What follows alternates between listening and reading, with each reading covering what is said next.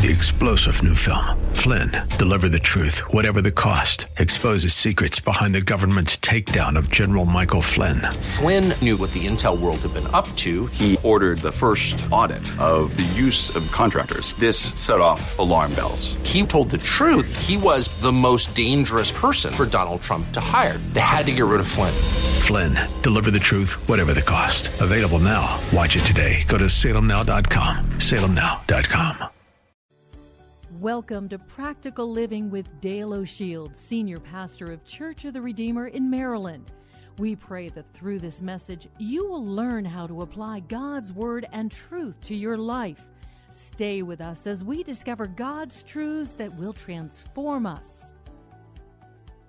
Well, good morning, everybody. We're right here in Bethlehem, and we're at the Shepherd's Field here in Bethlehem. And this is the site that is commemorated as being the location where the shepherds were when the birth announcement was given to them by the angels about the birth of Jesus the Messiah. So if you'd like to turn your Bibles to Luke chapter 2, I'm going to read a portion of Scripture here for you, and then we'll talk about its application to our lives as we're talking about the God of miracles. Of course, the greatest miracle of all is God becoming flesh and being born into our world. And the Bible says in verse number 8 of Luke chapter 2, "And there were shepherds living out in the fields nearby, keeping watch over their flocks at night. An angel of the Lord appeared to them, and the glory of the Lord shone around them, and they were terrified. But the angel said to them, 'Do not be afraid. I bring you good news that will cause great joy for all the people. Today in the town of David a Savior has been born to you. He is the Messiah, the Lord. This will be a sign to you. You will find a baby wrapped in clothes and lying in a manger.' Suddenly a great company of the heavenly host appeared with the angel, praising God and saying, 'Glory to God in the highest heaven, and on earth peace to those on whom his favor rests.' When the angels had left them and gone into heaven, the shepherds said to one another, 'Let's go to Bethlehem and see this thing that has happened, which the Lord has told us about.'" In this story, we have obviously that night that Jesus was born and the story of the angelic visitation, while the shepherds were watching over their flocks by night, the Bible says. There are many different ideas about the shepherds that were here. One of the ideas is that perhaps they were the shepherds that were tending the sheep that were destined for slaughter at the temple in Jerusalem. We don't know for sure, but that's a possibility. How appropriate that would be, because obviously Jesus coming as the Lamb of God represented the fact that he would be the greatest sacrifice once and for all the sins of the world. But nevertheless, can you imagine being a shepherd out taking care of your flocks by night here, and you have this amazing angelic visitation? And what I think about when I read the stories, I think about the joy of a birth announcement. I think all of you have received birth announcements from people before. Maybe you've sent them out when your child was born. And the fact that you send out an announcement to people that you want to know the news, okay? Maybe it's family, maybe it's friends, but you want to make sure that these people know that this child has been born.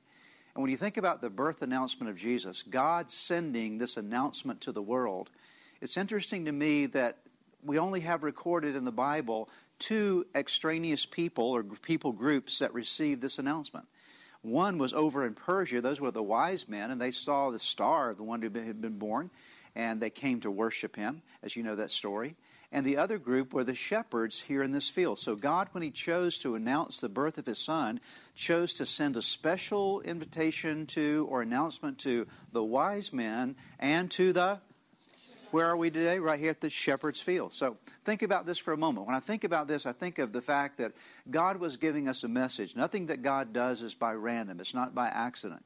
And when he announced to the wise men the birth of the Savior, he was announcing it to the upper echelon of society, the most elite people, the most educated people in the world of that day. These were guys that were really the top of their careers, if you will. They were people that represented the upper crust of society, and God sent the announcement to them, but also God sent the announcement to the lowly shepherds. It's amazing that God loves and cares about everyone. From the highest level to the lowest degree, there's not a single person that is left outside of the announcement of God's love. Because back in those days, shepherds were not always considered the highest of an occupation. Sometimes they were despised. Sometimes they were even left out of worship at times, because it was kind of a dirty, nasty job to be involved in taking care of sheep. But God said, when I come into the world, I want to make sure that the shepherds know that I'm here. The ones that are at the lowliest place of society, I want them to know that they're just as much invited into the kingdom as those at the highest levels. And I love that about our Savior, because he came, obviously himself, born humbly, born in a cave, in a manger, if you will. But I want you to be reminded today that God loves and cares about all of humanity. We identify with that reality. But there's also something else that we see there. As Jesus came and announced that his birth was announced to the shepherds, he was also identifying with shepherds. Because in John chapter 10, he says, I am the good shepherd. Exactly right. And so it was sort of like saying, these are my people, okay? My people are the shepherds. My people are the ones that care after sheep and take care of those that are flocking together. And of course, we are the sheep of his pasture, the sheep of his flock. We belong to him, those who acknowledge Jesus as Savior and Lord. And the good shepherd takes good care of his sheep. Because the good shepherd, any good shepherd loves his sheep. The story is told of, obviously, when you have sheep, obviously, around as well. And most of the sheep are going to be good. They're going to follow the good shepherd around. But sometimes sheep tend to go their own way. I think all of us have done that too, right? With God, we go our own way. Shepherds, when they find a sheep that wanders away, they will actually go after that sheep, pull him in, and they will twist the leg of that sheep just to create enough of a problem, enough of a damage or pain to teach that little lamb a lesson. And then that shepherd will put that sheep on its shoulders and carry it around for a number of days until it heals, and he begins the process of nurturing it back to health. And after that, that sheep will never leave again, because that sheep has learned the smell of the shepherd by being nearby in the time of brokenness. Isn't that incredible to understand? Okay. And I would imagine that all of us have had our legs twisted by our shepherd before. Have we not? Okay. There have been times we kind of wander away from God, and he comes along and says, let me give you a little twist right there, okay? And in that moment, we're drawn back to his heart, okay? He pulls us back close to himself, and he begins to nurture us back. And then after that, once that time that we had that moment of brokenness or need for being drawn back to him because of some pain in our life, it causes us not to want to leave him again. It draws us near to the heart of God. The psalmist said in the 23rd Psalm, because this is that Bethlehem represents the place of David at his birth. And of course, this was that was celebrated at the time of Jesus' birth as well. And David is known as well as a shepherd. He writes in the 23rd Psalm, in fact, as he reflects upon his own role as a shepherd, he reflects upon who God is. The Lord is my shepherd. I shall not want. He makes me to lie down in green pastures. He leads me beside the still waters. He restores my soul. He leads me in paths of righteousness for his name's sake. Even though I walk through the valley of the shadow of death, I will fear no evil, for you are with me. Your rod and your staff, they comfort me. You prepare a table before me in the presence of my enemies. You anoint my head with oil. My cup overflows. Surely goodness and mercy follows me all the days of my life, and I will dwell in the house of the Lord forever. One other thing I want to mention about a shepherd's role is not only does a shepherd, when a sheep wanders away, will that little moment of a correction come and nurturing back to health again, but good shepherds also, especially in the summertime, they'll take oil, even to this very day, and rub oil on the top of that sheep's head. And that oil is there because it's very dry, obviously very arid. It keeps it moist, but also it helps protect it from insects and all kinds of things that could damage it in certain ways. And so the Lord wants to bring us to places in our life where we can be anointed. Our heads can be anointed with oil. Because I will tell you, the thing that will give you the most trouble in your life is your head. Right? Does your mind give you the same kind of trouble my mind does? Okay, it creates all kind of scenarios and all kind of things that go on in your head. But the shepherd comes along and anoints your head with oil, so that there's a healthiness to the way you think. And I believe that that's one of the things that we want to remember today. That is our good shepherd. He identified with shepherds when he was born. The birth announcement came to them. It's as though God was saying, "These are my people. I'm a good shepherd. I belong to them. I'm a part of that kind of a group, and I take care of my sheep." And one of the ways that he takes care of us is by anointing our heads with oil. And one of my prayers for us today right here in this place is that God would freshly, as the good shepherd in your life, anoint your head with oil. My prayer today for all of us is that God would come along by his Holy Spirit, because the Holy Spirit is represented as the oil of God upon our lives. And our prayer today is that he, as the good shepherd, would come and anoint our heads with oil so that we might think the way he wants us to think. Because when your thinking changes, your life changes. If you want a better life, have better thinking. Because when you have better thinking, you make better decisions. And you make better decisions, you have a better life. So it all starts many times with our head. That's why the Bible says that we're to be transformed by the renewing of our minds so we can prove what is the good, acceptable, and perfect will of God. So right here in these shepherds' fields, as we are reminded of the birth announcement by the angel to the shepherds, as we're reminded that God comes to the lowliest of people, as we're reminded of Jesus as our good shepherd, by him identifying by the birth announcement to the shepherds that he's the shepherd of our soul, my prayer for us today is in this place that God would anoint our heads with oil and give us a fresh way to think, because a fresh way of thinking produces a fresh way of living. Isn't it a beautiful morning out on the Sea of Galilee? And it's gorgeous, and what a great time of worship. And turn to Mark chapter 4. And, of course, one of the most familiar passages that we will read here in the Sea of Galilee is one that you're familiar with. That's the time when Jesus did walk on the water and when Jesus calmed the storm. And I want to draw to your attention that story today. Mark chapter 4, I'll begin in verse number 35. I'm going to read from the New International Version. That day when evening came, he said to his disciples, let's go over to the other side, talking about the other side of this very sea that we're on today. Leaving the crowd behind, they took him along just as he was in the boat. There were also other boats with him. A furious squall came up, and the waves broke over the boat so that it was nearly swamped. Jesus was in the stern, sleeping on a cushion. The disciples woke him and said to him, Teacher, don't you care if we drown? He got up, rebuked the wind, and said to the waves, Quiet, be still. Then the wind died down, and it was completely calm. He said to his disciples, Why are you so afraid? Do you still have no faith? They were terrified and asked each other, Who is this? Even the wind and the waves obey him. We're talking in this time together about the God of miracles. I want to talk to you about the God of peace, because peace is one of the most amazing miracles you will ever have in your life. The peace that goes beyond just human peace, but the peace of God, the peace that God brings to us in the circumstances that we face. Let me tell you about this story. Jesus was in the boat with his disciples, very much like we're in a boat today. There were other boats with him, and they were going to the other side of the lake. We don't know exactly where their destination was, fully all the details of all the events transpiring, but we know that Jesus was asleep in the boat with them. And in the midst of this journey, they were going somewhere. Jesus was taking them somewhere. And all of us today, Jesus has you on a journey.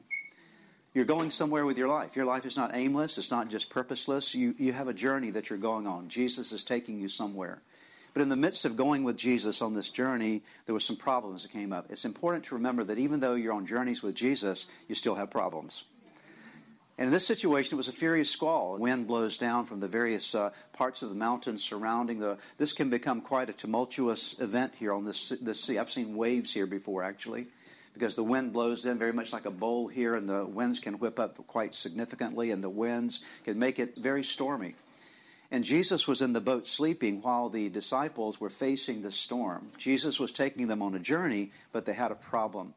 And maybe that's where you are in your life today. Maybe there's a problem that you're facing, something that seems to be overwhelming to you, something that's far beyond what you can seem to handle yourself. They felt like they were about to drown. Water was coming on a boat. If you're on a boat and water's coming in the boat, that's not a good thing, okay? The water's supposed to stay outside the boat, not inside the boat. But the water's coming inside the boat, and they felt like they were going to drown. Here's the lesson I want to give you today. The lesson for all of us is this. Every problem that comes into your life, whatever it is actually an opportunity for God to show up and prove his power to you. Every problem in your life is really an opportunity for God to show up. Every test of faith is something that produces the ability to see that faith really works. Okay? So when your faith is tested, it's not testing to try to break you. It's testing to show you that God will come through for you. It's a reminder of that. And so their faith was being tested in this moment, but they awakened Jesus. He rises up, as you know from the story we read a moment ago, and he rebukes the wind and he rebukes the waves, and immediately nature responded to him. That's called supernatural, okay? When nature's doing one thing and Jesus says something else and nature responds to Jesus' words, that's supernatural. And our God is the supernatural God, okay? We must remember that. And so Jesus rises in that situation. He says, peace, be still, and nature responds to the voice. Why? Because he was the one who created nature, okay? Nature had to respond to him because he was the creator of the very nature itself. And so, in fact, in the Greek language, perhaps the most effective rendering of that statement when Jesus said, quiet to the wind, the literal Greek is, be muzzled, put a muzzle on it. If you ever seen a mad dog and a muzzle's put on it, Jesus said, put the muzzle on. You need to shut up and stop this process. And immediately the Bible says that peace came in their storm. I want to encourage you today, if you're facing some kind of storm in your life right now, or as you go forward in your life, we are going to all face problems. It's not, our life as believers, we don't have an insurance policy against problems, but we do have a God in the midst of our problems.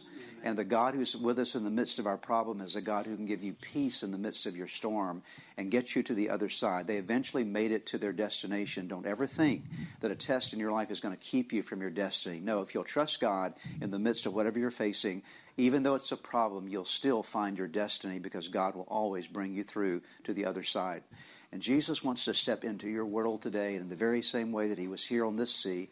And he said, peace be still. Jesus wants to step into your soul today and declare, peace be still, to know that everything is going to be all right. Amen. If you want to turn your Bibles to the Gospel of Matthew, chapter 36, just as a reminder, what we're going to talk about here in this Garden of Gethsemane is the night before Jesus was going to be crucified. Of course, this is a very important evening. It was the night that Jesus spent some time with his disciples in the upper room. He had the time of sharing with them, washing the disciples' feet, teaching them what leadership was all about, servant leadership, describing the importance of serving one another. And then he leaves that place, comes across the Kidron Valley, and comes over to this garden, the Garden of Gethsemane. As he's here in the Garden of Gethsemane, I'm going to now read from the Gospel of Matthew what transpired here in this particular place where we are this afternoon. Then Jesus went with his disciples to a place called Gethsemane, and he said to them, sit here while I go over there and pray. He took Peter and the two sons of Zebedee along with him, and he began to be sorrowful and troubled. Then he said to them, my soul is overwhelmed with sorrow to the point of death. Stay here and keep watch with me. Going a little farther, he fell with his face to the ground and prayed, my Father, if it is possible, may this cup be taken from me, yet not as I will, but as you will. Then he returned to his disciples and found them sleeping. Couldn't you men keep watch with me for 1 hour, he asked Peter. Watch and pray so that you will not fall into temptation. The spirit is willing, but the flesh is weak. He went away a second time and prayed, my Father, if it is not possible for this cup to be taken away unless I drink it, may your will be done. When he came back, he again found them sleeping because their eyes were heavy. So he left them and went away once more and prayed the third time, saying the same thing. Then he returned to the disciples and said to them, are you still sleeping and resting? Look, the hour has come, and the Son of Man is delivered into the hands of sinners. Rise, let us go. Here comes my betrayer. So here's Jesus here in this setting, this Garden of Gethsemane, and more than likely he's come here many times. It was not just the first time he had been here. It seems as though it was a place that he would come from time to time with his disciples, perhaps 4 times of prayer. But on this particular evening, he comes into this garden, and it's an unusual evening because he says to the disciples, I want you to stay here for a moment, and 3 of you come with me a little farther because we're going to have a time of prayer. And then Jesus even removes himself a bit farther from the 3, Peter, James, and John. And he goes and he kneels down on the ground. In fact, as tradition has it, there's a rock that you'll see inside this church that has been identified as the very rock that Jesus would have kneeled on and prayed upon on the night of this betrayal, the night of his prayer time here in this Garden of Gethsemane. So he goes in and he prays a prayer, and he's praying a prayer under pressure. This is a place called the house or the place of the olive press. The olive press represented the 3 pressings of the olives. The press number 1 with the extra virgin olive oil, the second press with less quality olive oil, and the third press being the toughest one with sort of the dregs left over. And so Jesus goes, and how many times does he pray? He prays 3 times, and so it represents the pressing, if you will, that he was going through in that moment. Tremendous pressure. And the pressure was he knew what was going to happen the next day. What was going to happen the next day was the crucifixion. Now, Jesus, I do not believe, was so concerned about the crucifixion by reason of just the physical agony he was going to face, but Jesus realized that this was the hour for which he'd come. He came into the world because the Father had a mission for him. And the mission was simply this, that he was going to take upon himself the judgment. Think about this, the judgment for the sins of all the world. Think about how many times you and I have sinned. Every time that we failed God, every time that we've missed the mark with God, and multiply that literally billions of times by all people that will live during all of humanity. And in that moment, Jesus understood that the Father was going to outpour upon him his wrath for all the judgment of the sin of the world. It would be placed upon Jesus. And so the agony that Christ was feeling was not about his physical suffering. Certainly he was aware of that as the Son of Man. but he was also recognizing the fact that he was going to face that moment when on the cross he would say, my God, why have you forsaken me? As the Father would turn his back on his very own Son in the moment of placing all the judgment of sin upon him. And so with that heavy weight of pressure upon him, Jesus prayed his way through. And of course, the prayer that he prayed was one that really is so critical to remember. He prayed this prayer, Father, if it be your will, let this cup pass from me. Nevertheless, not my will, but your will be done. 3 times he prayed that. And I want to talk to you today about your own life and talk to you about the power of pressure. I'm so thankful that Jesus went through that pressure, aren't you? Okay. Think about where we would be today had Jesus not followed through with that pressure. Had he not been willing to say yes to the pressure the Father was placing him under in that moment. And I want to remind you that all of us in life experience times of pressure.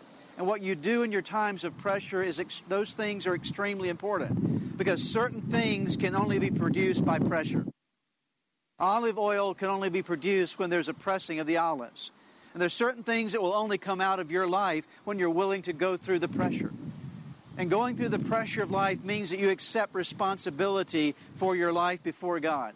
Even as Jesus did, nevertheless, not my will, but your will be done. And there are times in life when you will go through challenging situations that you will say, no, I'd rather not do this. But God has an assignment for all of us, and that assignment sometimes includes pressurized moments. But here's the thing to remember, that if you and I will go through the pressure and the pressuring of our lives, there's something beautiful that will come out of the pressure that not only benefits us, but benefits many others as well. Pray the very same prayer that Jesus prayed. Father, if it be your will, I'd love to get out of this, but nevertheless, not my will, but yours be done. And as Jesus went through that pressure and eventually goes to the cross, out of that cross comes our salvation. Out of that cross comes the great story of the resurrection. So my prayer for you here at this place called the Garden of Gethsemane, the oil press, is that whatever you're facing in terms of pressure in your life right now, or whatever you might face in terms of pressure in the days to come, that when you want to bail out of your pressure, that you say, no, Jesus didn't bail out, I'm not bailing out either, okay? Jesus didn't give up, I'm not giving up either. Jesus persevered, so I'm going to persevere through this as well. And the thing that got Jesus through it was his trust in God.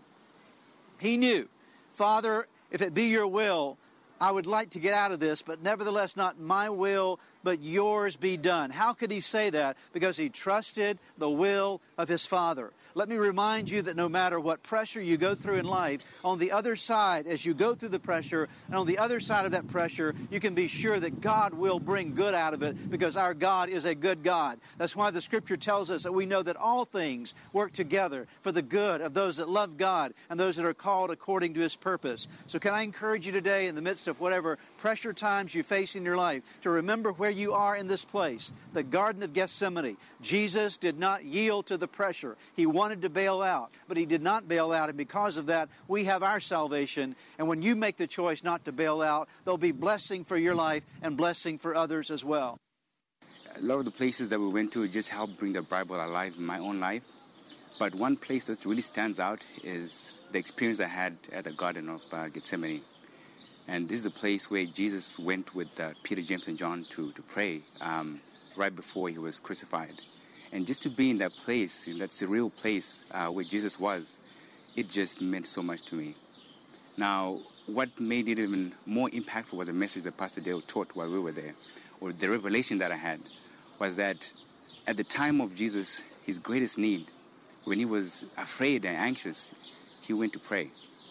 And, I think the gospel says that he prayed so hard until his sweat turned into blood. That just meant so much to me. And as Pastor Dale was saying, sometimes in our life, we all go through pressures and we have different troubles that come our way, and that's just part of life. But knowing to go to God when we are in such times is one thing that I will take and that I'll always remember. That when things get hard, you don't have to run away from God. Human nature has that. We try and maybe figure out on our own, or we think God can help us at that time. But just knowing that Jesus, when his greatest time of need, he went to his Father. And as the time got closer and closer, he even prayed even harder and harder, and he was pressed even more. The pressure was more intense the harder he prayed. So that's one thing that I think I'll apply in my life. Amidst everything else that I've learned in Israel, it's been an incredible experience And I just take the message home, and I hope that will change your life as well. Perhaps as you have been listening to today's broadcast, you felt a stirring in your heart, something that reminded you that you need to get something right in your life with God. The first way to start in that journey with God is to open your heart to Jesus Christ, to make Him the Lord of your life, to turn over all your life to Him. And that begins with a very simple prayer. I want to lead you in that prayer right now, and it's a prayer that you can pray right where you are. Say these words: Jesus, I invite you into my life today to forgive me of all my sins. I need you. I want you. I want you to take charge of my life. Be my Lord and Savior, in Jesus' name. Now, if you just prayed that prayer with me, I want to encourage you with a promise from God's Word that says, when we call on God's name, when we call on the name of His Son Jesus, there is salvation that is brought to our lives. He changes us from the inside out, and the Bible says that if any person is in Christ, he is a new creation. Old things pass away. Behold, all things become new. And that's what's happened to you today as you've opened your heart to Christ. Let me encourage you, you need to take the next step. The next step is to make sure that you get into a good Bible-believing church where you're studying God's Word. And make sure you get a copy of God's Word and begin to read it. Spend some time each day in prayer.